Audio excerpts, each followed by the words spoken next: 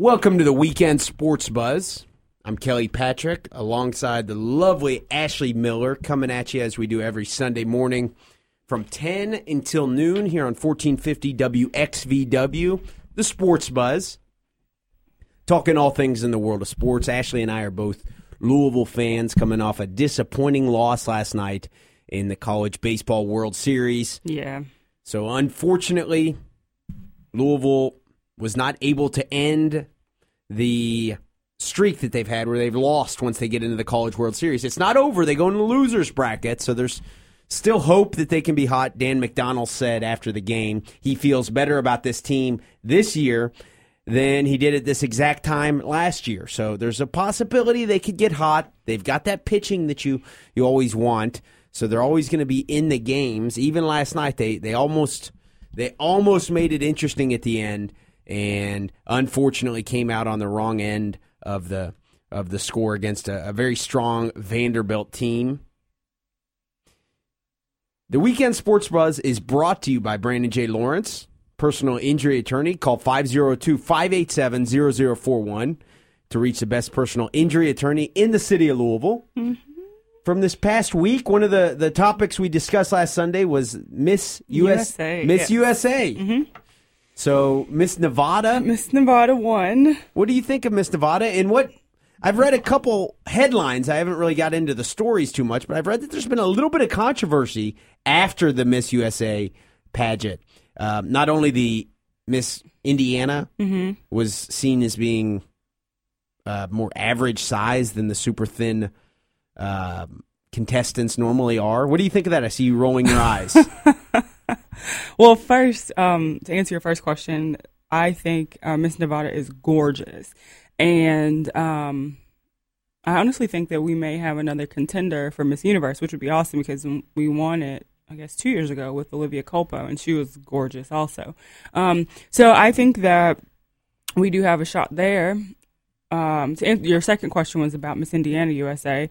People have been saying she has a normal body size, regardless of how normal she may look. She's still probably, actually I saw an interview of hers yesterday when I was eating breakfast, and they said that she wears a size 4. The average size of an American woman is a 10 to 14. So she's still very thin. She's still very thin, but you're looking at her in comparison to the girls that are zeros. So she does look normal size. So I think that's always just a matter of perspective and who you're standing next to. Is that her? Let's see. No, that's Miss Indiana from last year. Oh, okay. Yeah. Okay. Because she's actually the one you're looking at now, sister to one of the girls competing in Miss Kentucky in a few weeks. Okay. So Miss Nevada won. You're very happy with the selection with Miss Nevada? Yeah. Yes, I am. Obviously, my favorite going in was, I just lost it. Oh, Louisiana. She was my favorite going in. She was still in the top 5. I'm happy about that. I kind of anticipated Nevada and Louisiana being in the top 2 and it coming down to either one of them, which I would have been fine with, but she was gorgeous. Backstory to that, Miss North Dakota USA was first runner-up, and she was first runner-up in Miss Teen USA. So that has to be frustrating for her because that's rough to be so close each time and then not get it. No question about it. Another big story in the world of sports. Actually, we have the U.S. Open going on. Martin Keimer, the German, is winning the U.S. Open. He through 36 holes, he set the all-time record for the U.S. Open. I believe he's 10 under right now. So unless a colossal just collapse occurs from Martin Keimer, we'll see a German win the U.S. Open today. So that's something that a lot of fans are looking forward to, possibly him just choking it away, because that's the only way he could screw this up.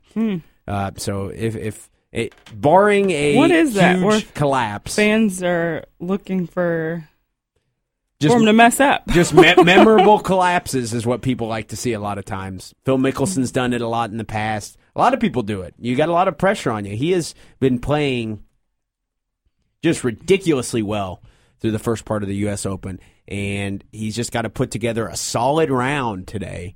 I mean, he's 10 under, I believe, and the next guy's like something along the lines of 4 under, I believe. So, I mean, it's something where he would have to really choke this away to screw it up.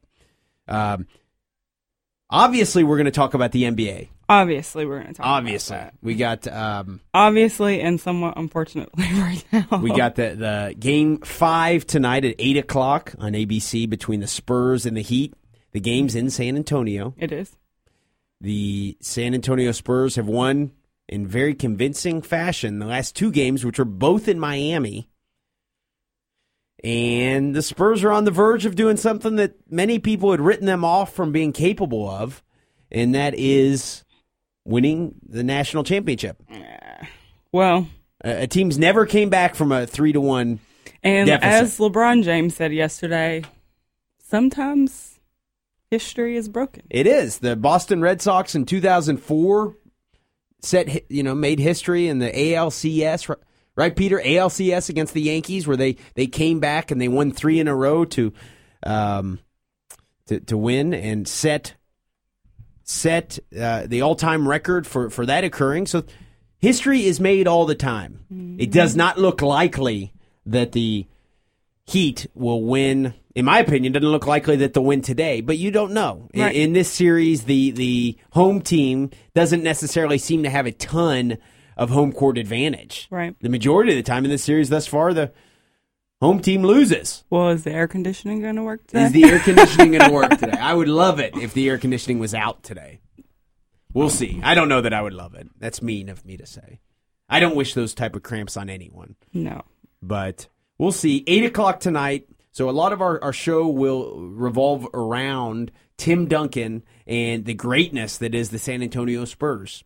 I think one of the big questions that I've heard a lot of people ask is hypothetically which I'm not anticipating, but if the Spurs were to win, will Tim Duncan retire? Great question. I want to encourage our listeners to give us a call on the Oxmoor Ford Lincoln Buzz line, 502-384-1450. If the Spurs win today, close things out,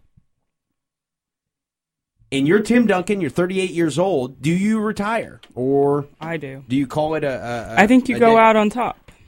You retire. You go out on top, yep. Who's to say he couldn't come back next year and win it? We were saying this last year that Tim Duncan may be at the end of his career. Who's to say he doesn't come back next year and then tie guys like Michael Jordan or Kareem Abdul-Jabbar with 6 titles and go down as, I'm not going to say greatest player ever, but not even close.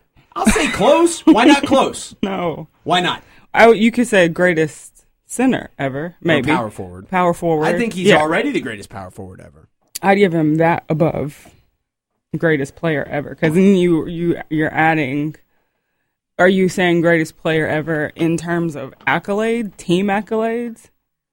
Because then if you're talking about greatest player ever, you're pulling in Michael Jordan, Kareem Abdul-Jabbar, Magic Johnson, like all of those people. I'm putting him in the same realm as Larry Bird and Magic Johnson right now. I'm saying that he is as good as Larry Bird and Magic Johnson today. Better than Larry Johnson. Better than Grandmama. No, but better than Larry Bird, or as good as Larry Bird and Magic Johnson today. Is he as aesthetically pleasing to watch? I think that's what a lot of our evaluation of players comes down to. Kobe Bryant has the identical game to Michael Jordan almost, and we all love to see fadeaway jump shots and just highlight reel dunks. That's always exciting to watch. Tim Duncan, not so much. He's not Larry Bird with the fancy three-point shots or Magic Johnson with the no-look passes. But as far as effectiveness, you're a big post player in college. You know the value. It's not always as your effectiveness at the college level was probably, I would argue, I didn't follow your career. Unfortunately. Probably undervalued to an extent compared to maybe someone who played shooting guard and was a little more flashy than you. You know what? I would say probably sometimes it was. Because you were doing the grunt work. You were getting the rebounds and the putbacks shots and that type of thing. And but then you would look up and I had 20 points. And my coach used to be like, "You're the silent killer, Ashley. Like you don't like make a whole lot of noise, but then you look at the stats at the end of the game and you have been so productive." And I think that's true of power forwards and centers because the ball's not in your hands primarily. So either you've got to rely on someone to give you the ball, like posting up, or maybe it's free throw line or something like that, or you have to make your own shots. And there's probably a lot of times where you would box someone out and one of your teammates got the rebound. Mm-hmm. And all sorts of things like that. I was always I'm 5'9", and as a male basketball player, I was never a big man. Being realistic, I do see the value of anyone who has size, who is efficient, shoots a very high field goal percentage, alters shots on the defensive end.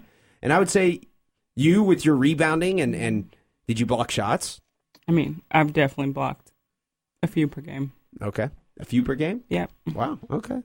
But Tim Duncan, I would argue, is one of the more undervalued players in the history of the NBA. And I don't think there's any question about that. His performance in this finals, I think, is testament to that. He's probably not going to win the finals MVP if the Spurs win. I doubt it. Who do you think will win that? If the Spurs win? You know what? I'll take that back. Kawhi Leonard? I think Leonard has a chance, but I honestly think it has to be Leonard or Tim Duncan. Okay. Just thinking about like big picture and honestly, if he were to win that MVP, he definitely should go sit down. So if you're Tim Duncan, do you risk injury next year? Do you come back and you make another run at it? I would say no. I say you leave your legacy intact and retire. Let it be. We were having these exact same conversations about Tim Duncan last year. Exact same. He was done. He had a great Hall of Fame career. He was already ahead of Karl Malone as the greatest power forward in the history of the game, and it was time for him to hang things up. No reason to come back and risk injury, and yet they put together just an amazing season. He plays a vital role in the efficiency and the teamwork mentality that is the San Antonio Spurs, and now it looks like they're going to win a title. What if he comes back and they win next year, and then the year beyond that? Kareem Abdul-Jabbar won at 40. Well, I think that sounds good. It sounds good, but sounds good. This is now 2 finals appearances in a row. You're right, but then you're also saying that they would beat a Miami again. They'd beat an OKC that will then be more experienced. Yeah, so I don't think so. So give us a call on the Oxmoor Ford Lincoln Buzz line, 502-384-1450. Is it time for Tim Duncan to retire? The big fundamental, we're assuming for the sake of this question that he's going to win, that the Spurs are going to win, either tonight or in Game 6 or Game 7, and close things out against the Heat, win Tim Duncan's 5th NBA title. He already leads the playoff history, the NBA playoff history, in minutes played, double-doubles, I believe rebounds. He's already one of the greatest players ever. Statistically, I think the only guy you can really compare him with is Kareem Abdul-Jabbar. Yep. Kareem Abdul-Jabbar played for, I believe, 22 seasons, all-time leading scorer, rebounder in the history of the NBA. Also minutes played. That goes par for the course if you play that many years. So, is Tim Duncan underrated, is my question. If he wins this title, can you consider him up there with Magic Johnson and Larry Bird? And if they win this year, should he go ahead and hang things up and say, it was a hell of a run, I won my 5 rings, I'm going to retire. I'm done. I'm going to move on to the next venture in my life, even though I had a solid season this year. I don't want to risk injury. I want to go out on top. Like so many people are not able to go out on top. Michael Jordan did it twice, and then he comes back. Yeah, and he didn't end up going out on top. Yeah, and I think that's the potentially sad part, is that you don't want to see someone like Michael Jordan tarnish his legacy by coming back and playing on a terrible team and just really not having it anymore. Like, obviously he was still a good player, but he wasn't Michael Jordan by any means. For the Wizards. So right. So I say that you go out on top. You just let it be, ride it out. We look at Shaq's career from 2000 to 2002. His Lakers three-peated. He won the Finals MVP each of those 3 years. Great career. He won a title with the Miami Heat in 2006. And then he went on a run from teams like the Phoenix Suns to the Cleveland Cavaliers, Boston Celtics, and then he hung it up. Well, he was with Miami, too. He was with Miami did you before say that that. already? Yeah, okay. Yep. So he went Magic, then the Lakers, then the Heat, where he did win a ring. He had success. and then the Suns, the Cavaliers, and the Celtics. The majority of fans out there are not going to remember Shaq for his times with the Suns, Cavaliers, or Celtics. Right. Did that tarnish his legacy? I mean, Shaq is he's still Shaq. And he's a big guy. He's still himself. Like, I think a lot of Shaq, obviously he's really, really good. And Shaq was my like all-time favorite player growing up. Yeah, growing up. So my I think we've talked about this before, like my loyalty is normally to a player, and then wherever that player goes, then I cheer for that team. So Shaquille O'Neal was that player. Like my 4th grade spring pictures I have on like a Shaq Attack outfit, so like it goes way back. Really? Yeah. So I followed him from, the Orlando Magic to L.A. and L.A. was the hardest for me ever because of Kobe Bryant, who I can't stand, and and so on and so forth. But honestly, you would like to see even him like just retire before he has to deal with like all the like little nagging injuries that kept him out of games so often, like the toe thing and foot stuff. Like, you know, that's kind of when evaluating greatness of players, which we like to do. I tried to do it earlier with putting Tim Duncan into some lists that maybe you don't feel is warranted. It's tough because there's so many different angles at which you can quantify and evaluate these guys. Right. Who is greater, Shaq or Tim Duncan? I'm biased. In his prime, you could certainly say Shaq was for sure the most dominant player maybe in the history of the sport. Right. He was. But then even though he couldn't shoot free throws, the way he impacted a game and the way he got wide open 3-pointers for Rick Fox or Dennis Scott or whoever was standing at the 3-point line was making a 3-pointer because of the way he impacted the game down low. Right. So in his prime, kind of like Mike Tyson maybe, is certain nights, the way that he could impact and go out there and perform was just like unlike anyone else. Of course. Tim Duncan or Kareem Abdul-Jabbar's more so excellence over a long period of time. Long period of time, yeah. So it's a different animal, really. And those guys are a little smaller, too. I think when we also have to, when we talk about like prime and like how long they're in their prime and how effective they were in that amount of time, we have to also keep in mind how big those guys are and how much the game, especially playing at this high of a level for this many days out of a year, will wear and tear on your body with that much weight on your body. So, like, of course, someone like Shaq is not going to be able to be as productive in the long run as someone like Tim Duncan is a little more lean and not as tall, too. So you also have a prime example of someone like Yao Ming, who's a freaking giant, but he was very effective, in my opinion. Right, but just not able to play very long because of all of, like, nagging injuries. Yao Ming is a very interesting case there. There's guys in other sports. Jim Brown comes to mind. Barry Sanders, who, when they were in their prime, they were untouchable. Compared, we'll say, Shaq is kind of like Barry Sanders, whereas Tim Duncan maybe is more like an Emmitt Smith. He stuck around for a long time. He produced at a very high level, was never the highlight reel player that Shaq or Barry Sanders was, but he produced it at such a long time, for such a long time at an excellent level that, according to the record books, he'll go down as one of the greatest. So we'll see. 502-384-1450. We're talking mostly NBA today. If you want to talk about the U.S. Open and Martin Keimer, the German winning the U.S. Open today, please give us a call. We're going to head to our first break. We'll be back with more of the Weekend Sports Buzz. Stay tuned.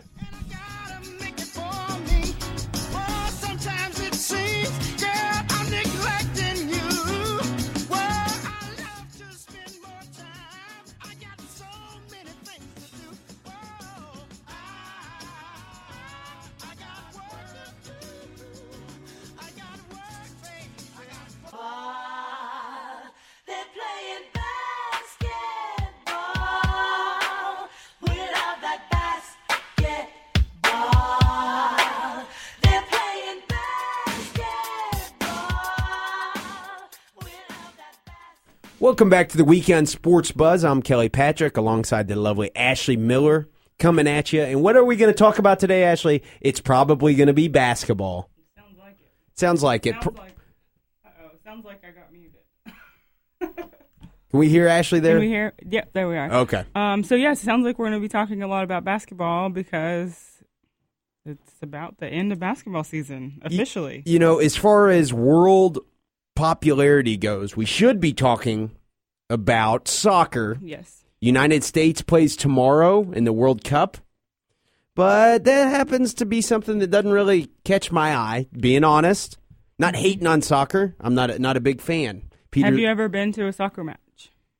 I've been to high school games. You?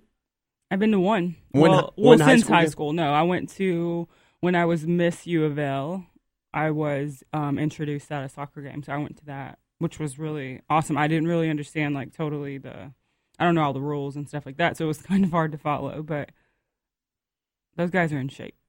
Like, seriously. They're athletes, yeah.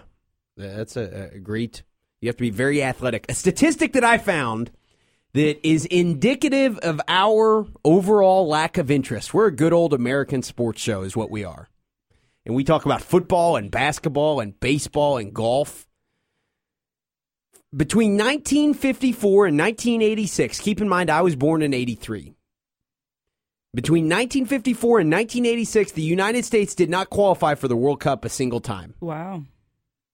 That's a long time. That is a long time. That's 32 years. Say the years again. Between 1954 and 1986, the U.S. did not qualify for the World Cup a single time. Oh. I grew up watching basketball with my dad as a very young kid. Mm-hmm. From the crib, my dad said. You know, there's pictures of me when I was a baby watching my dad play basketball. That's what I grew up around. That's why I loved it. How in the hell would my dad have been expected to be a soccer fan when it's all predicated on this big tournament they have every 4 years, and the United States didn't even qualify for it for 32 years? Yeah, you're right. That explains to me why, instead of talking about the World Cup tomorrow, we're talking about the NBA Finals today. I grew up, NBA basketball is where it's at. Mm-hmm. For me, always has been. College basketball is up there also, no question about it. What about baseball, since everyone likes to call it America's pastime? I love baseball. I'm a Cincinnati Reds fan. Through and through. Is baseball still America's pastime? I would argue that yes, it is. The NFL is becoming a close second, maybe even surpassing the MLB. Would you agree that, if anything, the NFL is going to surpass Major League Baseball? The NFL is an untouchable monster that gains momentum. They sissify the league. They make it less physical, and the ratings go up. Mm-hmm. Everything that seems to come up and have some legitimate reason to shoot down the NFL, the opposite happens, and the ratings continue to skyrocket. Do you think the NFL is the number one sport, or do you admit that the NFL is the number one sport in the country? The NFL or football in general? Because I think in general, if you think for the country in its entirety, I think basketball is a bigger sport. Do you? Okay. But I think professionally, football is more frequently watched and more consistently watched, because I think the MO for the NBA is that they don't play hard until the playoffs. So people generally kind of check out a little bit. And I think with the whole phenomenon we've talked about numerous occasions with the one and dones and the people is jumping straight from overseas or out of high school, people don't even know these guys anymore. So it's not as interesting to watch. Now, the NFL, on the other hand, you've got all these guys that have played at least 3 years in college.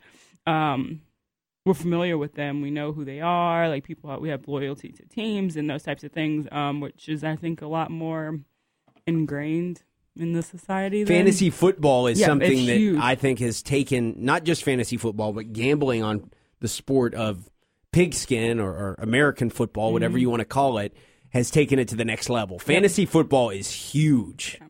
Tom Brady, Peyton Manning, Drew Brees, Aaron Rodgers. Everybody knows where they went to college. You're right. They have affiliations. You can follow those guys. Like, versus, I mean, like, obviously we talk about the NBA and that issue there all the time, but I think the NFL has more of that appeal to the college fan base, because everyone wants to know. You're like, and they even show it all the time. Like, when you're watching a game, like, my name's such and such. I'm from this school, from Auburn, or Alabama, Louisville, or whatever. And I think that draws the fans in. So I think for just a sport, I still feel like basketball is the largest sport across the country. Keep in mind, we live in Louisville. We live in Kentucky, so maybe my opinion is jaded because I think basketball is the official sport of Kentucky, if there's such a thing. No question about it. Right, but I do think for the professional sport world, I think the NFL. I think you're right. The NFL gets more love. But in my opinion, basketball is something that represents many great storylines. It's a little bit more intimate, or a lot more intimate than the NFL. You get to see these players up close and personal. Sometimes I think that may be to the detriment of the league. You see these guys who sometimes are seen as having bad rap sheets, maybe criminals. In the past, there's been eras of the NBA. I think through the 70s, my dad got to watch and tell me all about how many people thought the NBA was just filled with a bunch of guys who did cocaine all the time. And the games weren't broadcast in prime time. If you wanted to watch the NBA Finals at a certain time in a certain era, you had to watch it on tape delay at 2 a.m, something like that. So the NBA, for better or worse, you get to know these guys on a personal level. You get to see them up close and personal, and it presents a lot of great storylines. I think they're great. A lot of people will take shots at the NBA and try to tear it down because of that, because someone may have a certain image. Chris Birdman looks like he just got out of prison. I like Birdman. I like Birdman too. I'd trade Chris Bosh for Birdman in the Would heartbeat. you? Would you? Oh my gosh, yes. Just because I think he you get plays, both of them, but so you'd rather keep. I'd rather Birdman. keep Birdman on the floor more often, just because he plays hard. He's tough. I think Chris Bosh is kind of a sissy, and he just bothers me. I've always been a Chris Bosh hater. He is not, and I don't think I realized, I didn't pay any attention to Chris Bosh until LeBron went to Miami. And then I was like, who is this guy, and why is he so big, and why is he so soft? He's a small forward in a center's body. Yeah. He likes to shoot he wants three-pointers. To shoot. Yeah, you don't want to post up. You don't want to get physical. You miss layups. I can't deal. Game 5. Peter's laughing at me. Game 5 of the NBA Finals is tonight at 8 o'clock. The Spurs lead 3-1. 3-1. Who would have guessed that the Spurs would be leading 3-1 at this point? No one. No one would have guessed that, besides the Spurs fans, maybe. Maybe. When asked about his chances of pulling off an completely unprecedented comeback, LeBron James responded with, "Why not us? History is broken all the time." Obviously, we know we're against the greatest of odds. No team has ever come back from a 3-1 deficit in the finals, but there was a point where no team came back from a 2-0 deficit. There was a point where no team came back from a 3-0. There was a point where no team came back from a 3-1 or 3-0 deficit in the ALCS, and then the Red Sox did it against the Yankees. So LeBron James citing America's favorite pastime in baseball and saying it's possible. Mm-hmm. Ashley, you're a Heat fan. You like LeBron. He's your man. He is. Chris Bosh and Dwayne Wade have been a no-show in this finals. Yeah. I anticipate at least one of them will show up tonight. They have to. And that LeBron won't have to do it all by himself. Are they going to win tonight in San Antonio? Yes. Okay. Looking at ESPN.com here, it says, luckily for the Heat, LeBron James may be just the guy to lead the Miami to a historic comeback. James is averaging the most points per game in NBA history when facing elimination. Minimum of 5 games. He averages 31.9 points per game. Michael Jordan coming in at a close second at 31.3. So LeBron James, I don't think anyone questions that he is still the best player in the world. Mm-hmm. He has the potential to put this team on his back, lead them to at least a couple wins here. I think if you're the Miami Heat and you can win tonight, that is huge because you got Game 6 back in Miami. Yep. You got the momentum all of a sudden. The San Antonio Spurs did everything but just completely choke the series away last year in Game 6. They let Ray Allen hit that ridiculous shot. Mm-hmm. All credit to Ray Allen. But the Spurs have to feel like they really let one slip through their fingers. Tim Duncan before then did not know how it felt to lose in the finals. Yeah. Now he has the taste of losing, and I think he's going to bring it tonight. The way the Spurs have been playing is just really different than anything than we have seen in years. There was a great statistic that I heard in a quote. I forget who said it, but they said only 6 of the 15 players on the Spurs roster are from the United States. Wow. They said, watching them play, you would think that none of those guys had ever played a single game of AAU basketball. It's not dribble drive. They barely even dribble. They pass the ball, and then they move without the ball, and they throw back screen. I mean, they just play the game the right way. I know that's cliche, They do. And it's getting worn out, but I don't think that enough credit is being given to the Spurs team. Their system is fantastic. For just playing the game the right way. If you like basketball, I don't have any idea how you don't like this Spurs team. No. It's not. Other than if you're a LeBron James and Miami Heat fan. Yes.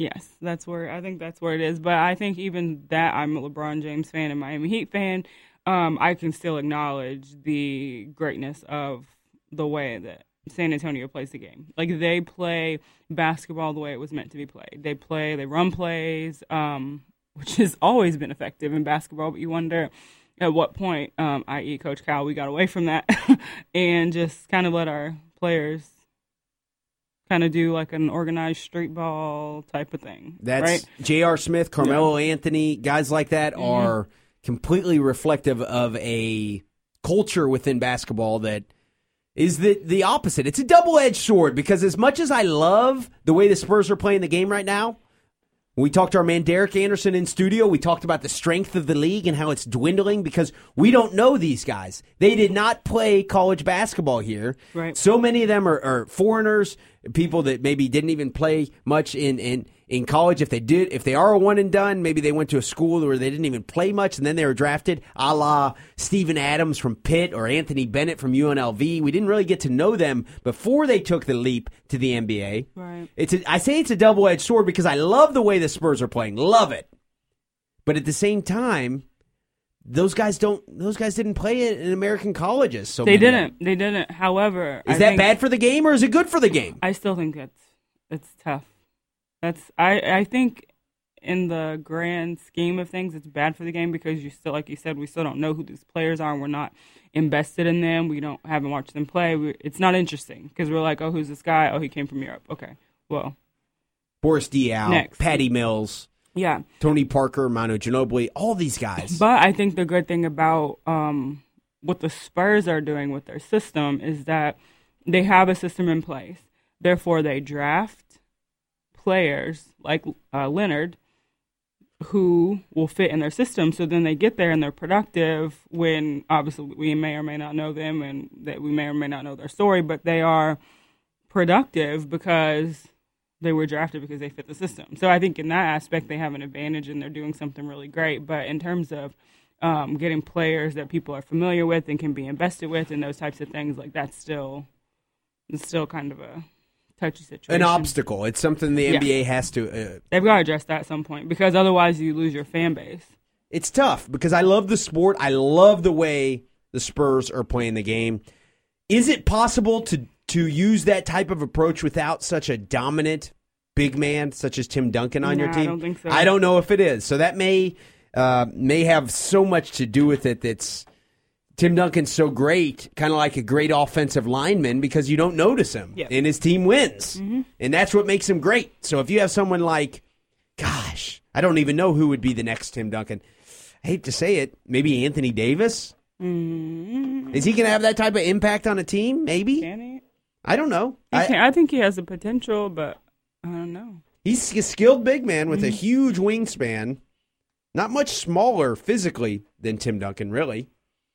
I don't know, but so much of this I think can be attributed directly to the greatness that is Tim Duncan. That's my Kelly Patrick comparison for the day.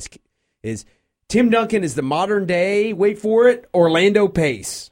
Because of his greatness, his team excels, and you don't even realize he's out there, really. He doesn't need to win the NBA Finals MVP. He doesn't need it. His team's playing great. We're all ranting and raving about how they pass the ball and they play so well. And we forget to realize, without Tim Duncan out there, it's no coincidence. They've won 50 games every year that Greg Popovich has coached Tim Duncan, other than the strike shortened season in 98-99. Other than that, every full season that Greg Popovich has coached Tim Duncan, they've won 50 games. 50. Wow. That's amazing. Did we last week talk about Derek Fisher's deal, or did that happen after Sunday? We did a little bit, yeah. Okay. Let's talk about that, the direction of the coaching, the new face of what an NBA coach is. What do you think of it? Is Derek Fisher... It's a guard. It's basically a guard. Mark Jackson will get another opportunity somewhere. I'm just waiting for Andre Miller to pull up and do it next. I mean, that's what it is. Yeah. Brian Shaw's a head coach somewhere. If you're a point guard in the NBA and you're likable, it can't be... who did we use last week? Jason Williams, White Chocolate, someone who's known for being a troublemaker. You can't be a... White Chocolate, Kelly. That was his name, Ashley. Okay. I loved Jason Williams' game. I loved it. He was a point guard. Mm-hmm. But you have to be a likable guy who's a point guard, and you're going to get a shot in the NBA to coach. Meanwhile, Patrick Ewing is an assistant coach somewhere still. Waiting for his chance. That's crazy, isn't it? It is crazy. Andre Miller is my next guy that I think will get a shot. The next point guard I'm projecting. I'm trying to think of who else would fit the bill. What about Ray Allen when he retires? Ray Allen, okay. But he's not a point guard. He's not a point guard. It's almost exclusive to the point guard position. We didn't see Reggie Miller walk into a head coaching job. Did he coach at all, or did he go straight to... No, he went straight into TV. Good for him. Yeah. I would love that. That seems like he's having a ton of fun. I'd rather not be in the pressure cooker after I stopped playing basketball. Me too. No question about it. But to be an NBA coach, unless you're, Dave Cowan's got a shot years ago. Who? Cassell. Cassell is an assistant somewhere, right? Cassell will end up getting a coaching job. He's a point guard. That's how it works. Oh, gosh. I just got a tweet. Please. from Brandon Lawrence. He says, Ashley, stop talking bad about my coach, UA Coach Calipari. He's the man. And he also tagged Coach Cal in this tweet, as well as the 1450 Sports Bugs and UK Athletics. So what were you saying negative about Coach Cal? Just the street ball approach? What we were talking about earlier, yeah. So sorry, Brandon, but the truth hurts. The more and more I read into this, the more I have to give credence to just the greatness that is Tim Duncan. Yeah. They pass the ball. They do all this. They set screens. Boris Diaw is all of a sudden Magic Johnson with the behind-the-back passes. And everybody on the team is so great. Manu Ginobili is the greatest six-man ever, Hall of Famer. Tony Parker's just revolutionized the point guard position, shooting such a high field goal percentage from the one spot. Oh, yeah. They've all got Tim Duncan as their teammate. And I'm going to bring it all back to that and say he is the modern-day Bill Russell or Orlando Pace. 502-384-1450. How great is Tim Duncan? If he wins this title and then he comes back next year and makes another run for it, is he foolish? Should Tim Duncan retire? How great will Tim Duncan end up being when he hangs things up? Where will he show up on our all-time list? Will he be anything beyond... Will he reach Kareem Abdul-Jabbar's status? Kareem Abdul-Jabbar, I would argue, is the greatest basketball player ever. He won 3 titles in college back in an era where you could only play 3 years in college, mind you. 2 National Players of the Year in college. Oh, yeah. Then he goes on to win 6 NBA titles, and he's the all-time leading rebounder and scorer in the history of the NBA. If that's not the greatest player in the history of the NBA, then I don't know what the hell is. Tim Duncan is fresh. And that was also in an era when the NBA was way more competitive. So I think when you think about stuff like that, you think about the era of Kareem Abdul-Jabbar, the era of Magic Johnson and Michael Jordan, all of those guys. Like they were playing against all-stars every game versus now you have teams that play against teams where you don't know anybody on the team and you've never heard of them, and maybe they're like decent basketball players, but they're not. It's not like one league with all of those greats in it at one time. So I think even like putting that into perspective, you realize how great those players were. No question about it. You took a chapter right out of Bill Simmons' book, The Encyclopedia of Basketball is what he so humbly titled it. And in that chapter, he talks about expansion and how he feels it has hurt the game. He considers the 1986 Boston Celtics to be the greatest team in the history of the NBA. Robert Parrish, Kevin McHale, Bill Walton won the Sixth Man of the Year that year. Danny Ainge. Peter, if I'm leaving someone out, you guys somewhat. I mean, Larry Bird. But the greatest Larry team, Bird. the greatest team ever. Aren't you a Pacers fan? I'm a Pacers fan, yes. And I watched a very motivational video directly from Larry Bird. I felt like he was talking to me. And it was saying, we had a great year. We appreciate your support. We're going to strive to be better on the coaching front from our players and every element of basketball that they look to take the next step next year. But regardless, your point about the expansion and how that has diluted the product that is the NBA, very legit. Kareem Abdul-Jabbar played in an era where there wasn't as many teams. Mm-hmm. The more talented guys, there was a stronger likelihood that they would just be drafted into the same type of teams. They wouldn't have to do what LeBron and D. Wade and Chris Bosh and maybe even Carmelo Anthony are doing. Do you see Carmelo Anthony being a Heat next year? I actually just saw on ESPN that they have a poll question that they're asking. Will Carmelo Anthony join LeBron James, Dwayne Wade, and Chris Bosh in Miami? How many titles would they win? It'll be interesting to see because I've also kind of I've heard people talk about Carmelo in terms of having a Kobe-like attitude in terms of wanting to be the star on the team. So my question is he humble enough to play on a team that already has stars? If he had a Kobe-like attitude on the defensive end, then yes, I think he'd be a perfect mix. He doesn't play much defense, though. He's not that big on defense, is he? No. If I'm Pat Riley, I'm thinking, Maybe not. Is the magical solution to the woes that the Heat are facing right now a gun who doesn't play defense much? From my perspective, it would be a horrible fit. They already have the small forward and wing positions filled. I'd be much more likely to try to go get Dwight Howard. Jeez. Someone who can actually replace Chris Bosh. Chris Bosh, yeah, someone who would actually fill a void. Go get Chris Paul. Kevin Love. Get someone who rebounds. Get Kevin Love. Why is Kevin Love not in this conversation? Where's his contract? Is his contract up? He is under contract through next year to play for the Timberwolves. Correct me if I'm wrong, Peter.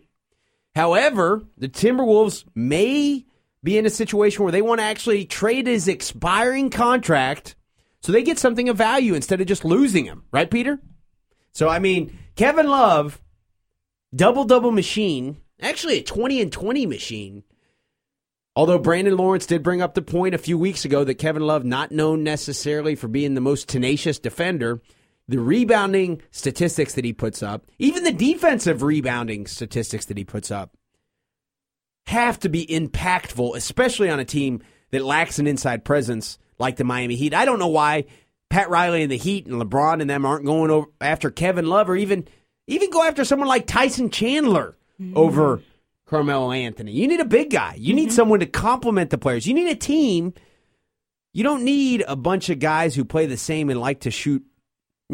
Pat Riley knows way more than I do, so who am I? Speaking of, I saw a brief video on appreciating the likes of Shane Battier. So when we talk about like different types of players and players that are willing to accept a role that may not be very aesthetically beautiful and get the type of attention because they score all the points and stuff, like Shane Battier. Last of a dying breed, maybe. Yeah. Right. And what's funny is Shane Battier was my profile player when I was in college. So my coach in college wanted me to really emulate my game after his, because in college he was the man. Shane Battier was the man in college, and he was strong and powerful. He could post up, he'd rebound, he could hit that short corner jump shot. He kind of had all of the intangibles as a forward. So it's interesting to see a player of that skill come into an NBA and kind of be okay being a role player and be energetic as such, and give to his team something which the little article was saying is more than what you see in the stat line. What do you think about that?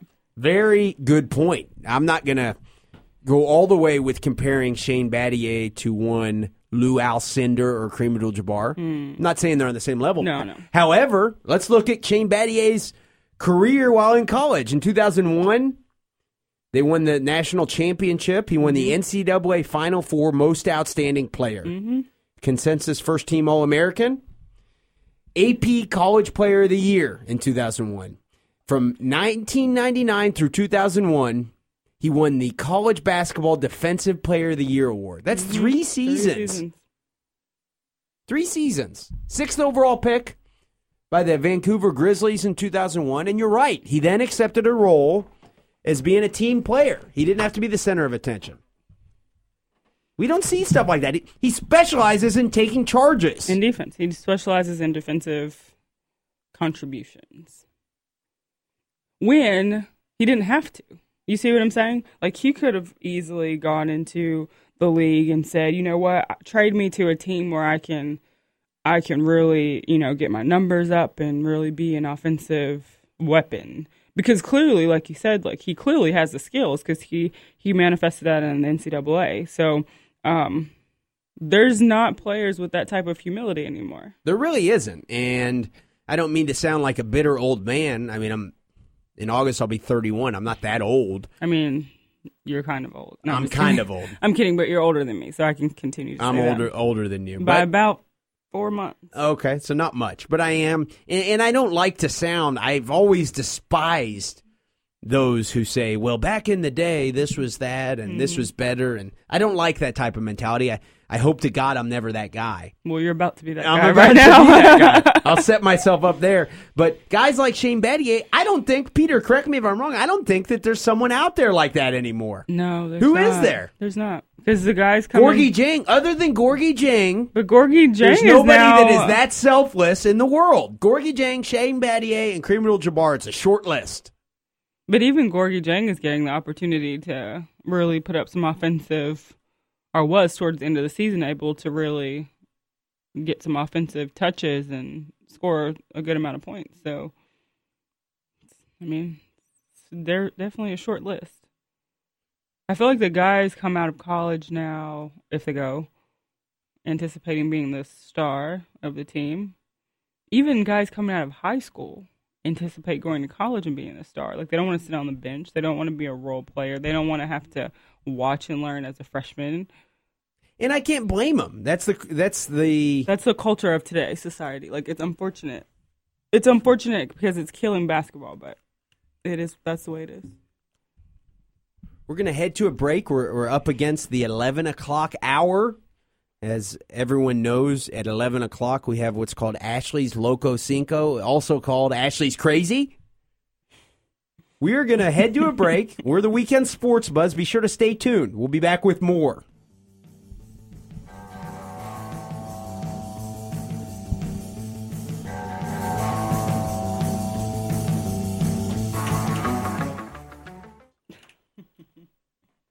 We were talking in the last segment about some guys who are selfless players. Shane Battier embodying the selfless play. We'll get to that and more after the number one segment in the Louisville, Southern Indiana market. Ashley's Crazy.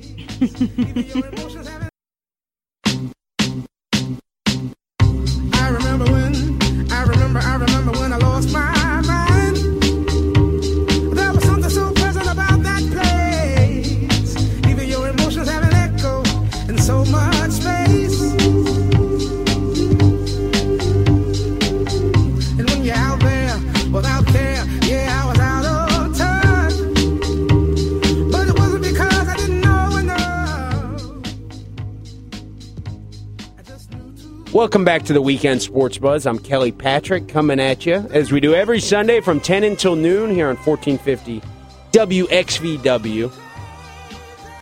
It's past the 11 o'clock hour, and what that means is we have our very top segment in the Louisville, Southern Indiana market for television or radio called Ashley's Loco Cinco or Ashley's Crazy.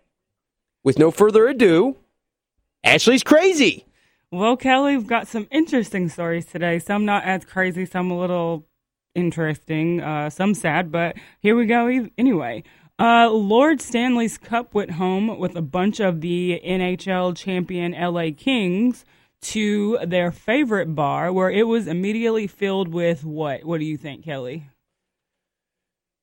Prostitutes. No, I'm talking about the cup. Oh, okay. The actual Lord Stanley's Cup, what they got for winning. Condoms. No, try again. It's a little more PG than that, but that was a good guess. $100 bills. M&Ms. M&Ms. So most of the Kings and the Stanley Cup arrived triumphantly at the North End Bar and Grill in Hermosa Beach. And apparently there's a video where Alec Martinez, who shot the cup-winning rebound shot, helps fill the trophy with bag after bag of peanut, butter, plain, and of course peanut M&Ms, and then grab the first handful. Very interesting, but it says not that the hockey players are superstitious at all, but the Kings brought the cup to the same bar hours after winning it 2 years ago. So that seems to be some type of tradition.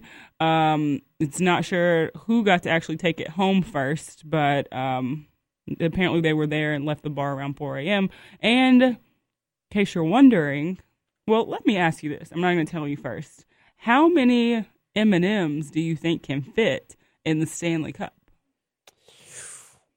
2,000. It's pretty big. No. Not that many? It says between 5,000 and 7,000 of M&Ms, depending on the flavor. Oh, wow. Pretty interesting. Okay. So we win Stanley Cup? A marketing thing. So everything can be traced back to money. Yes. And M&Ms. Okay. Story number 2. And this starts with a question for you, Kelly. What do you think is the going rate to star in a commercial for Carl Jr.'s?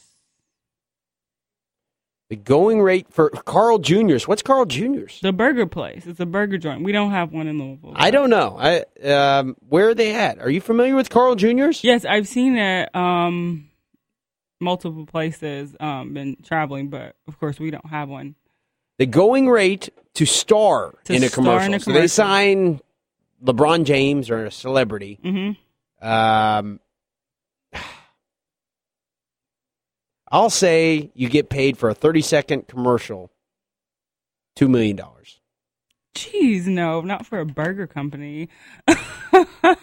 I guess I'm thinking more along the lines of Super Bowl commercials. Yeah. Okay. Not like a regular everyday commercial. All right. But apparently, Terrell Owens was in a Carl Jr.'s commercial. God, recently? Well, how down on your luck have you been if you're a burger joint and you're getting Terrell Owens?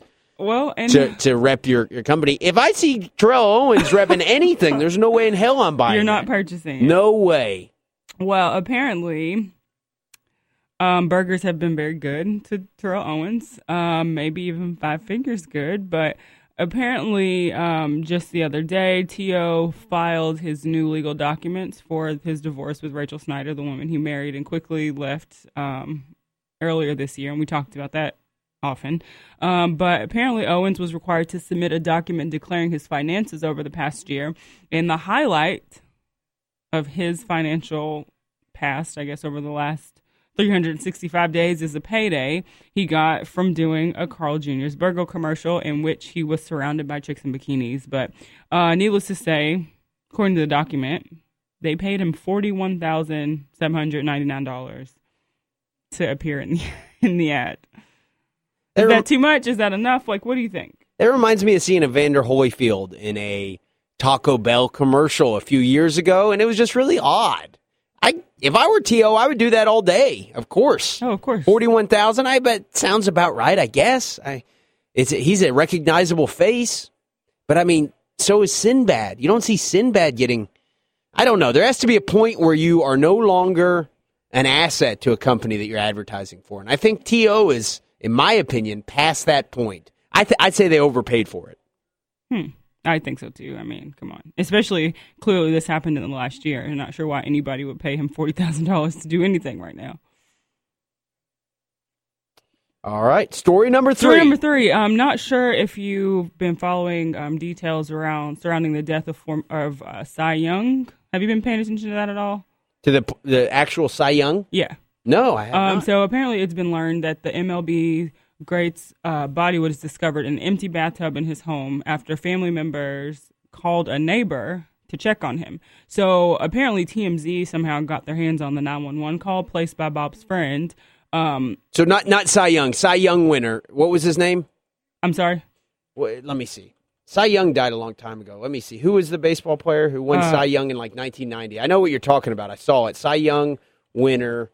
Let's see. Yeah. News. Let me see something here. So anyhow, Bob Welch. Bob so Welch. So he's found dead in a bathtub? In a bathtub. Wow. So apparently the call was placed by a friend of Bob's who said he was called to the house by family members that they were worried that something was wrong. So he arrived, and the neighbor said he told 911 that Welch was in the bathtub, which contained no water, and he was unsure if Bob was still breathing. So, of course, emergency personnel rushed to the scene, and the 57-year-old was pronounced dead. The Dodgers actually had issued a statement later saying that the cause of death was a heart attack. So I always, like, that just, and I added the story just because it sounds so suspicious, because it's like, how did he get in the bathtub? You gotta just do one investigation. Should be simple. Find out how much life insurance he had on him, who the beneficiary was, and then investigate from there. Yes. Not to sound shady, but I mean, no, but it's true. And you wonder, like you say, like he had a heart attack. How did he end up in the bathtub with no water? So it's not like he was like taking a bath, relaxing. Maybe he was, planning on taking a shower. Who knows? It could be legitimate, but I would certainly investigate. Of course. 57-year-old Bob Welch died at age 57. Sounds like there's suspicious situation surrounding it. You got to investigate it. Right. So story number 4, apparently newsrooms all over the world are now fans of Team Mexico, which you may now become, Kelly, because every time the squad scores a goal, Playboy's 2013 Playmate of the Year is celebrating by bouncing around in the little skimpy top. And she's making these into videos. So Raquel Pamplon, I think is how you say it. She was raised in Tijuana. So, of course, is a huge fan of Team Mexico. She live cheers the games with Playboy and Hornitos tequila, which basically means as soon as Mexico does anything noteworthy, she records a sexy video and posts it online. So you might want to start cheering for Team Mexico. Wow. Okay. I'll have to check that out. Just kind of interesting. Very interesting. Last story, Meta World Peace. Oh, God. Is on the road to achieving his ultimate goal, coaching in the NBA. And we talked about different people that may be interested in coaching the NBA. His name did not come up, but apparently Meta recently accepted a job. Are you ready for this? As an assistant coach at Palisades High School in Southern California. And apparently the head coach, his name is Torino Johnson, says that Meta is dead serious about the job. In fact, Johnson says that Meta called him up the first time talking about working with the team years ago when Meta's daughter was playing for the team. And Johnson said he didn't think Meta was serious at first, but he stayed on him and followed up with an email expressing a very real interest in wanting to work on the sidelines. So the two apparently sat down and talked this out. Johnson said he was convinced that Meta was the real deal, and he knows so much about the game. But he said he's gunning for the pros, and he has the basketball IQ to get there. So when we were talking about earlier, you were saying somebody that was still an assistant coach in the NBA. Andre Miller, I was projecting. Yeah, but he's starting as an assistant high school girls basketball coach. Definitely, probably an untraditional route to the NBA because he's going to have to do a lot of moving around, right, to get from assistant coach on a high school varsity basketball team to the NBA. No question about it. One thing I'll say about Ron Artest trying to venture into the ranks of an NBA coach. Meta World, please. I'm sorry, my bad. The artist formerly known as Ron Artest. Right. Is I bet he would have the respect of the players in the locker room. He's a very well-respected guy within NBA circles, and you can't say enough about that. Yeah, as far as I know. Actually, we should ask our man Derek Anderson about that. I believe he is. Okay. I know Kobe Bryant really wanted him on his team. He brought him into L.A. That's shocking. Kobe Bryant hardly wants anyone on his team. I know. That tells me he's well-respected. I may be wrong. We'll have to ask our man Derek Anderson when we talk to him next time. Sure. But I believe that Ron Artest is well-respected within the world of the NBA. We're going to head to the Oxmoor Ford Lincoln Buzz Line once again, 502-384-1450. We got our man Brian the Insider on the line with us. He was at Churchill Downs yesterday at Stephen Foster. A big event. We had the crowning of the Kentucky Derby winning horse, California Chrome. How you doing this morning, Brian? I'm doing great, Ashley and Kelly. How are you both doing this morning? Pretty good. Happy Father's Day. Well, it was a big night last night. Beautiful day and beautiful night last night. I was really impressed with the crowd at Churchill. So many young people. It was really good to see. It was the theme was dressed in white, so everybody really got all dolled up in their white outfits, and very good to see the young people support. And I don't know how many of them were actually betting. I think maybe the bars might have been a little busier than the betting windows, but it was great to see. But a great night of racing too.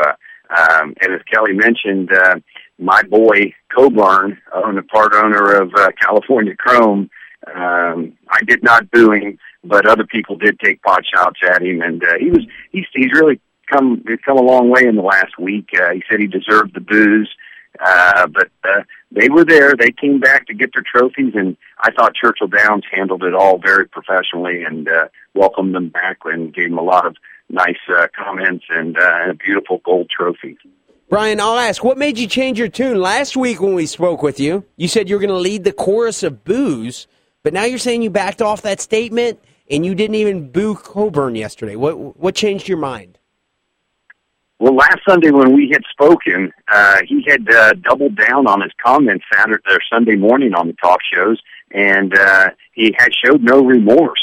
Monday morning, he came back out on the talk shows and said he did a complete 180 and apologized. And I got to respect his apology, and he completely changed. He was on, I think it was Good Morning America with his wife. Now she might have pulled him in by his ear and made him apologize, but nonetheless, he did apologize, and I accepted that apology to the racing community. And you hate to. I think the guy just really kind of lost his composure, but he came back. He came and apologized, and he was very humble yesterday at Churchill Downs. And he is the Kentucky Derby winning owner, and that's a great feat. And congratulations to him. No question about it. Once again, we're joined by our man Brian the Insider this Father's Day. Happy Father's Day to you, Brian. I appreciate that, Kelly. Thank you. Happy Father's Day. I'm actually reviewing a list, Brian. I know you're of just a little different era than I am. Kelly. And this list, I find it to be very entertaining. It's of the athletes who have fathered the most children by the most different women. Evander Holyfield comes in at number 5, 11 children from 8 different women. Okay. But the one guy who takes the cake in this list, Brian, I think you're probably familiar with him. I'm not. Number 1 on the list, Calvin Murphy actually fathered 14 children from 9 different women. He played in the NBA from 1970 through 1983. Do you remember Calvin Murphy? Oh, I sure do. He was a great player. Small, I think only 5'9" point guard.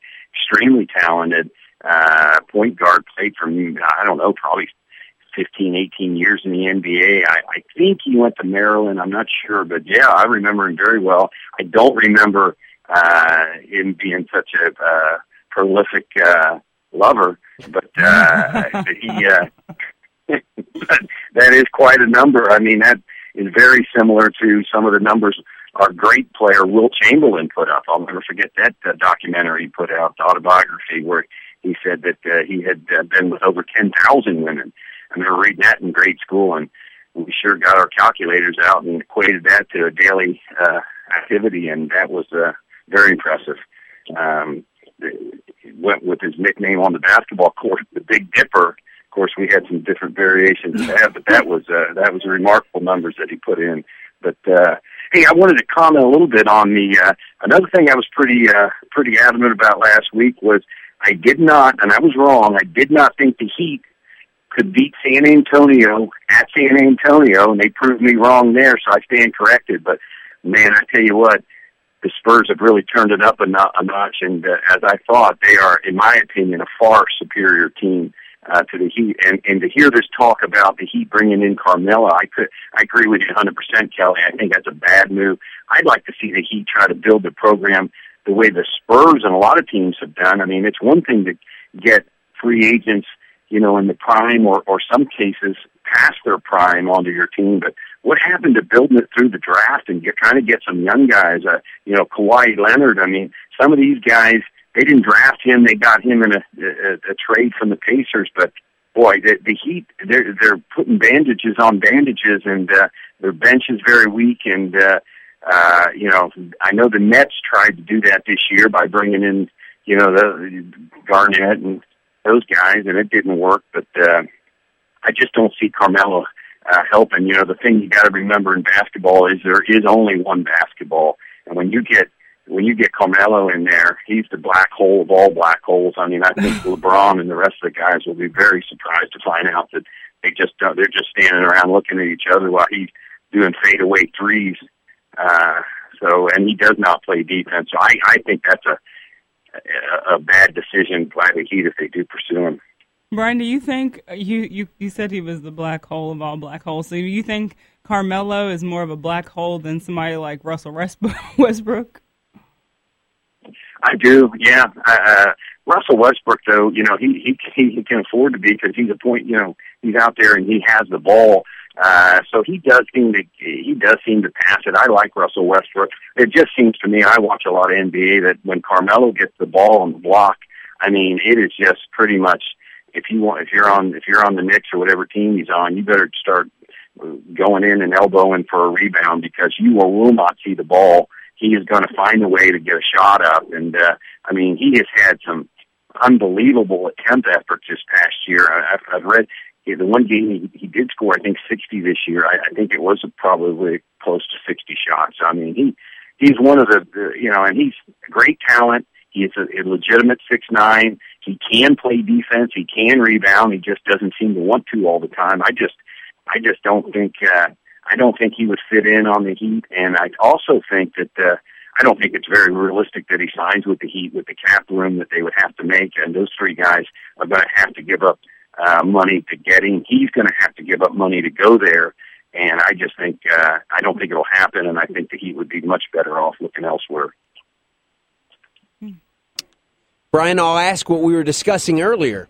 If the Spurs win today or close it out in Game 6 or 7 and they go ahead and win what would be Tim Duncan's fifth NBA title, he would join rare territory, John Sally being the only other guy to have won a title in 3 different decades. I find that statistic to be very interesting. But my question to you, Brian, is, should Tim Duncan then hang it up? Should he call it a career and say, I've got my 5, I don't want to risk injury, I'm a Hall of Famer for sure, I'm going to go down as an all-time great, it's time for me to step aside? Or should Tim Duncan come back and try to maybe chase another ring next year?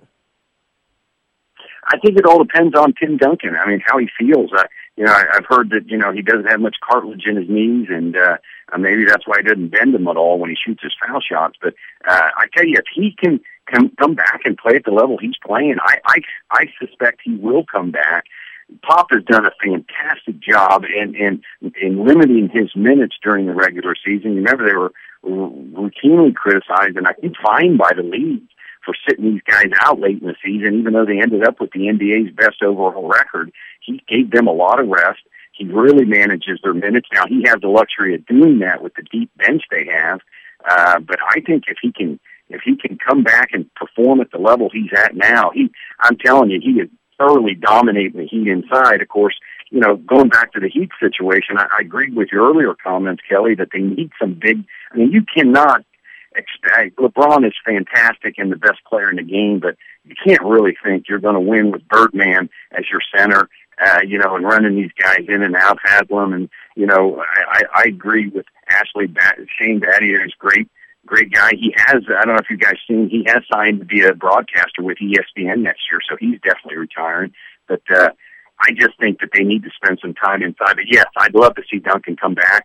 And with the team he has around him, I'm sure that's going to influence his decision, because I see them winning. I don't know why, with the blend of young talent they have in there, I think they can get 2 or 3 more. They were very close to getting it last year. They look like they're going to get it this year. And I would say they'd have to be the odds-on favorite next year if Pop's already said he's coming back. And if Duncan comes back, I would say they're the odds-on favorite to repeat next year if they can go ahead and close it out this year.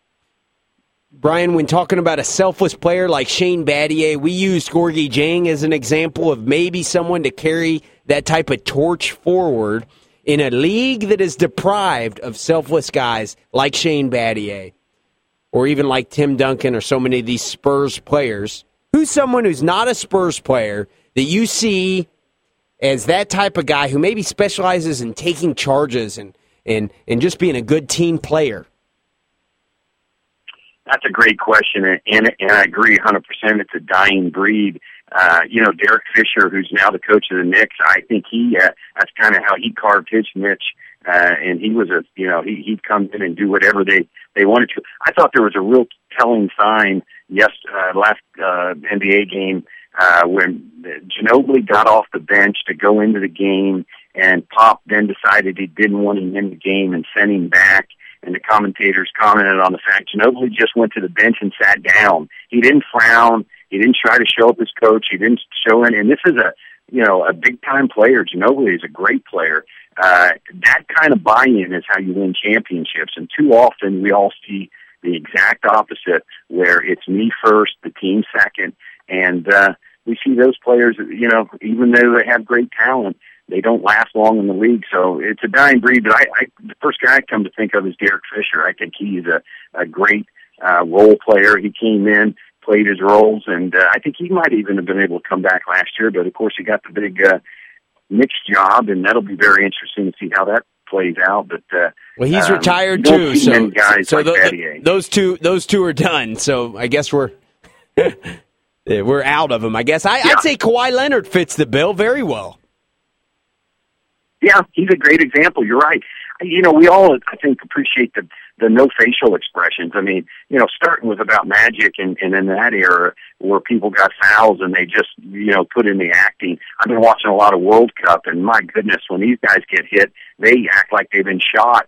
They fall down. I mean, some of these guys could be actors, and they could be on Argentinian soap operas. I mean, the drama that you see in the World Cup is only paralleled with some of the drama we now see in the NBA, but it's refreshing to see a guy like Leonard that if he gets this called, put your hand up and move on. We don't need to see all these facial expressions, and that's a real negative, and that's an energy drain.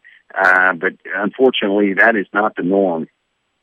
Brian, we appreciate your update on the Stephen Foster from yesterday and all things regarding the NBA and the NBA Finals. Thank you very much, Brian. Have a great rest of your weekend, and happy Father's Day. Thank you very much, guys. Keep up the good work on the show. I love listening. Thanks. Thank you. Good stuff there from our man, Brian the Insider. As always. Talking all things. I'll tell you this about Brian. He loves talking NBA. Yeah. Who doesn't? I know here on the Weekend Sports Buzz Sunday edition, we sure do. That's something that doesn't seem to get old for us. We're actually going to head to a break here. We got plenty of great action. And maybe even more of this list of the greatest athletes to father the most children. Yeah, I need to hear about that. I didn't know that was a real thing. But okay. It's a real list. Sean Kemp's on there. Some surprising people are on the list. We'll get to it and more with the Weekend Sports Buzz. Stay tuned.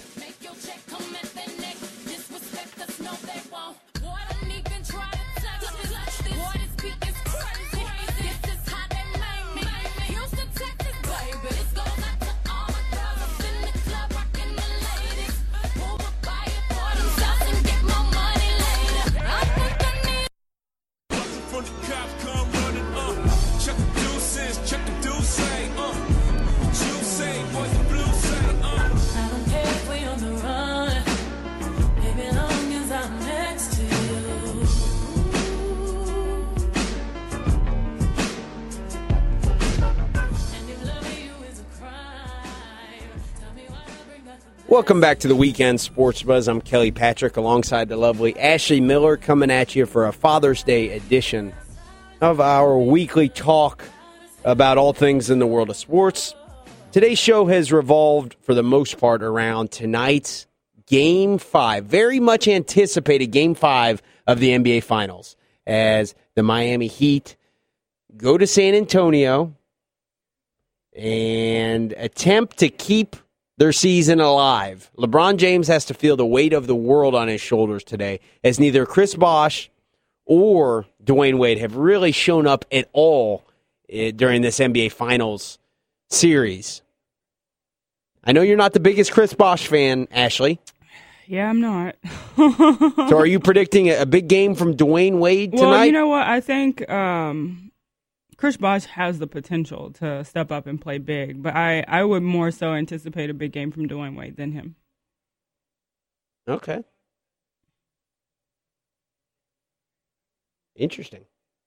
Maybe Ray Allen comes through with 6 or 7 3-pointers. Oh, sure. That's certainly something that he has a record of doing, is showing up big time, especially in Game 6 last year when he hit the 3-pointer to keep the Heat's season alive, and they went on to win their second consecutive title. This list that I'm looking over is from last year.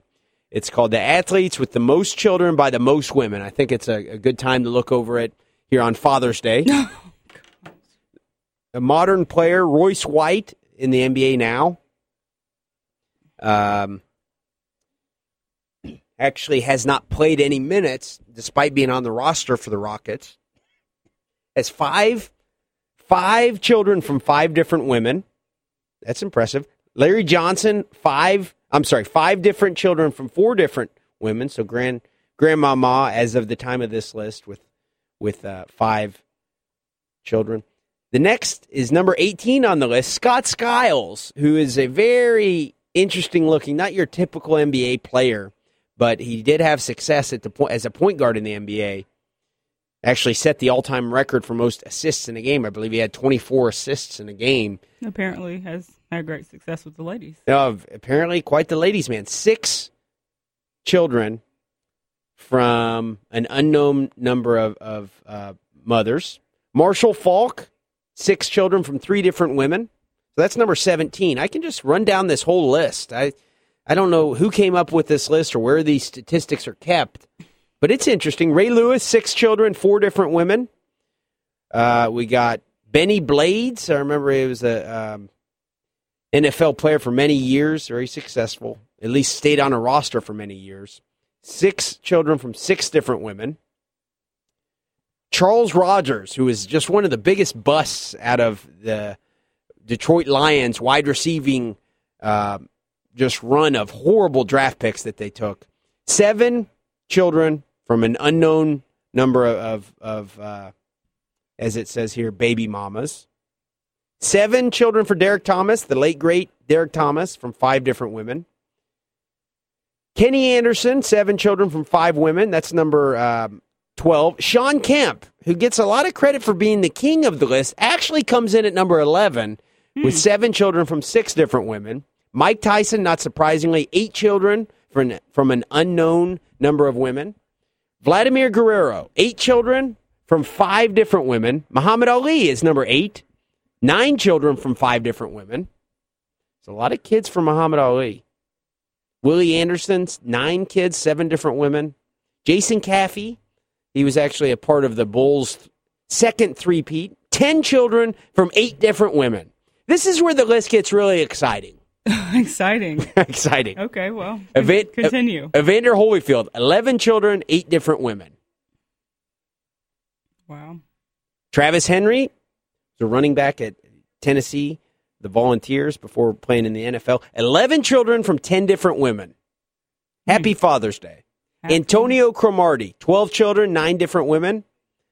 Some guy named Garincha. It looks like he must have been a soccer player. Okay. 14 children from an unknown number of women. And then number 1, Calvin Murphy. As Brian the Insider said, he watched him play, a 5'9" point guard in the NBA for 13 years. 14 children from 9 different women. So happy Father's Day to everybody out there here on the Weekend Sports Buzz. We want to thank Brandon J. Lawrence for allowing us to be on the air each week. Brandon is the best personal injury attorney in the city of Louisville. 502-587-0041 to reach Brandon for all your personal injury attorney needs. Looking forward to the Game 5 of the NBA Finals tonight. So if my theory on the NBA Finals is correct, and that theory being that the NBA likes to drag these things out to at least 6 or 7 games for the sake of TV and financial reasons, we see the Miami Heat win today. Nope. And next week. No question about not it. next week, but next game. Next game. And we see a Game 7 back in San Antonio, which would be huge. If that happens, that's huge. I might switch back to saying I think the Heat are favored. Yeah, I mean, if the Heat win this game, they're going home. So you would like to think they'd win that one, but obviously the last couple games have proven us otherwise. But I don't know. I think if they pull this one off today, we're looking at Game 7. This is a huge game because if the Heat pull the game off today, you can say we. We'll take you. Am I a Miami Heat? We'll take fan? you on the Miami Heat side. But if they win today, then they go back for Game 6 in South Beach. And say what you want about the South Beach fan base, Miami Heat's fan base, very heavily criticized in recent years. Even booed the Heat last game, which I think is disgraceful. But they like to party. Almost similar to Louisville fans. Probably when it's a little bit higher level of partying. Higher level of partying. I would say South Beach. Yeah, a little bit higher level of partying. Nonetheless, they like to party, and for a big game, I do think they'll get very rowdy, and I think in a Game 6 atmosphere in Miami, that the Miami Heat would be heavily favored. They would have the momentum. It's safe to say tonight's game at 8 o'clock on ABC is huge for the direction of this series. Agreed. Obviously, the Spurs could win. They've dominated the past 2 games. I watched the game 3, and I saw the Spurs put up 41 points in the first quarter. Just a shooting display like I'd never seen before. What has happened with the Miami Heat and their defense as of late? Why are they allowing the Spurs team to do whatever the hell they want offensively? I don't know. I feel it's so hard to watch them right now. They seem so out of sync. They seem like they're struggling in this series. And, it's a lot of times you can wonder, like, a bunch of different things. Is it because for the past 3 seasons they've played until this deep in the summer and they've gotten no breaks and they're just kind of all falling apart because they're tired? They're mentally exhausted. They look mentally tired. It doesn't even to me look physical anymore. It looks like they're making a lot of mental mistakes out there, especially on defense, people losing their players and allowing open shots and those types of things, which is frustrating to watch. But you can also kind of be like, well, maybe these guys they're tired. But that's no excuse because this is NBA Finals. And I also, I think we talked about last Sunday when we talked about the whole air conditioning going out thing and how much that could affect the latter games and the subsequent games with the travel and all that type of stuff. Could that be playing a role? I don't know. Maybe not. Maybe so. But I feel like there's just a lot of mental errors happening with the Miami Heat. And to me, the only thing I can chalk that up to is fatigue. Yeah. They didn't do the San Antonio Spurs approach to resting some of their stars through the season, almost at certain times to where the team would even be fined. They didn't care.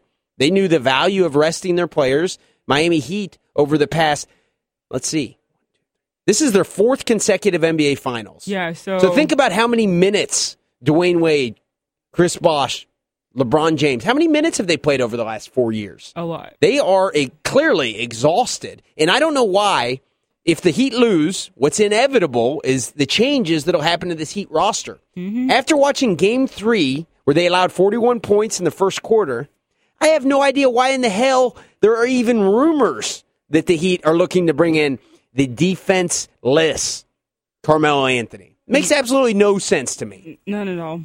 Especially after, like you said, watching them this series. Yeah, it doesn't make any sense at all. Makes no sense. They need somebody who's going to come in and play defense and be a teammate. So what you're telling me is they're going to lose Shane Battier, who's voted as the best teammate of the year, and they're going to bring in Carmelo Anthony. And I don't mean to be a complete Carmelo Anthony hater. I do see a certain scenario where he could be on a team where they went to an NBA Finals and they were great, and they win a title even.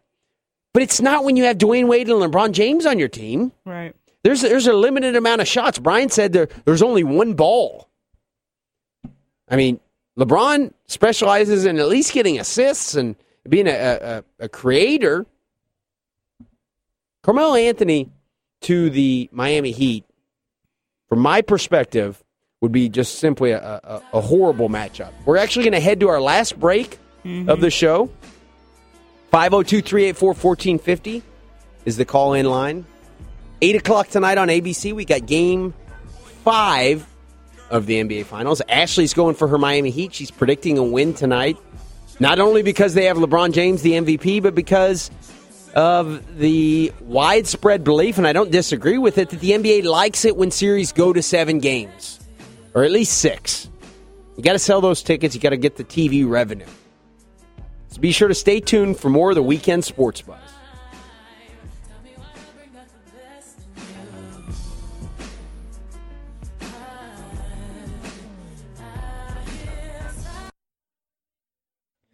Welcome back to the Weekend Sports Buzz. I'm Kelly Patrick, coming at you as we do every Sunday from 10 until noon, talking all things in the world of sports. The Weekend Sports Buzz is brought to you by Brandon J. Lawrence, personal injury attorney. Call 502-587-0041 to reach the best personal injury attorney in the city of Louisville.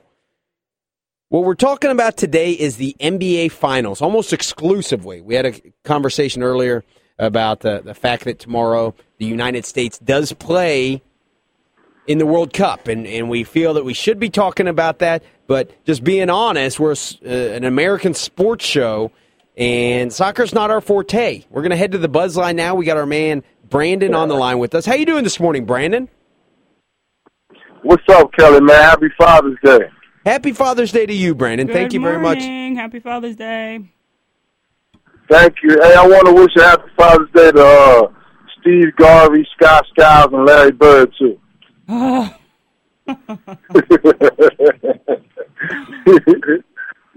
No, Larry Bird does surprisingly have some illegitimate children, and that's something that many people don't know about. I mean, that's not so. Is it surprising to you, really? That's not surprising, Kelly. Just his physical appearance, he doesn't strike me as a ladies' man, just being honest. Really, Kelly? Hey, Kelly, man, Chris Rock said it. You're only as faithful as your options, man. All right. Hey, but look, how can you not talk about the World Cup? I mean, Mario Balotelli had a great day for Italy yesterday. It was a classic Italy against England. Yaya Toure, Drogba had a great day for the Ivory Coast when they beat the bricks off the Japanese. And hey, shout out to Miss Nevada from Miss USA too. Oh yeah, you think she going Miss Universe? And nah, she don't have a chance. Hey, no, I mean, America. I mean, I'm sorry. I don't. Besides, I actually not included, but America doesn't produce the greatest looking women, man. It's more women internationally, I think, that are more beautiful. But I mean, it's just my opinion. Hey, but how hey, Kelly, I want to go back to two things you said earlier. All right. First, you missed Dennis Johnson and Rick Carlisle off that '86 Boston Celtics team. Okay. And then also, how could Bill Simmons even fix his mouth to say? I know he's a homer, but how can he fix his mouth to say that the '86 Celtics were the greatest NBA team when they didn't even go when the Bulls? The 95 Bulls won 72 games. Fair question. I guess the argument that Ashley brought up of expansion and the expansion that happened, but I think between 86 and 96 that the NBA did add the Grizzlies and Raptors, I believe. So not that extreme of expansion through those 10 years. But maybe that would be the argument against it. I don't know. That's a good question. I don't know, man. But I got the Spurs in 7, man. Like I said, I agree with everything you guys said. I think the NBA won 7 games. It's good for business, and I think it's the Spurs in 7. Brandon, let me ask you. We're talking about selfless players. We talked about Shane Battier, guys like that over the years. I would put Tim Duncan in that category also, of someone who doesn't have to have the focus on him and his team wins, and it's in large part because of him being a great teammate. Who else of the modern-day National Basketball Association deserves to be mentioned on that type of list? Like modern day today, I don't know. I think LeBron James is a selfless player. Yeah. I think that, people get on him. People get on him about sharing the basketball things. He doesn't have to have the ball to make an impact. And I think he trusts his players, maybe to a fault, but he trusts his players. I don't think he shies away from the moment, and he can still. But I mean, you got to be realistic, man. All these things are stat driven. People know these stats. If you get a certain amount of hits, you're in the Hall of Fame. If you get a certain amount of points, you're in the Hall of Fame. So a lot of that stuff has to do with stats. Not necessarily players being selfish, but they're trying to get their numbers and get their incentives in the contracts and things like that.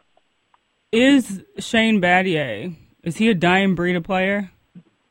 I don't think so. I mean, because, you got to look at the flip side. If Shane Battier wasn't on a championship team, a championship caliber team, you wouldn't really be saying, oh, he's the best. You'd be like, okay, he's a good role player. He only gets the highlight because he's on the championship team with LeBron James and Ray Allen and Udonis Haslem and Dwayne Wade. Fair point. Yeah, definitely. If you're Tim Duncan and you win the finals this year, Brandon, do you retire? Probably not, because he just went through a divorce, so he got to get his money up. Oh. He did. You're right. That's a good point. It's realistic, man. We can sugarcoat it and talk theoretically and all this sort of things, but in a lot of times that matters. That's his best potential to earn money. He's not going to be getting commercial for Gold Bond like Shaq, and he's not that type of a big personality as Charles Barkley or something like that. So if he wants to make money, that's probably his best bet. You're right. Unless he's going to go back to the Virgin Islands and be the prime minister or something like that, Which he probably could do. No, he probably could. But no money, no honey. Fair enough. Well, man. Hey, man, it was great talking to you guys, man. I got to go ahead for this Father's Day celebration. So, hey, happy Father's Day to everybody, man. Kelly, your dad, Ashley's dad, everybody, man. Peace and blessings, y'all. Good stuff there from our man, Brandon J. Lawrence. We want to thank Brandon for calling in today. He allows us to be on the air every Saturday from 9 to 11 and Sunday from 10 till noon. Give him a call, 502-587-0041 to reach the best personal injury attorney in the city of Louisville. Ashley, parting, we've got just a minute left in the show. Before we take off, what kind of words do you have as motivation for your Miami Heat? Get it done. That's it. That's all I have. You predict a big game from Chris Bosh is what I heard earlier. That's not what you heard. Dwayne Wade, maybe Ray Allen. But if Chris Bosh does have a big game, please know that means it's trouble for the Spurs. Fair enough. Thank you very much for joining us this morning. We'll be back next Sunday from 10 until noon with the Weekend Sports Buzz.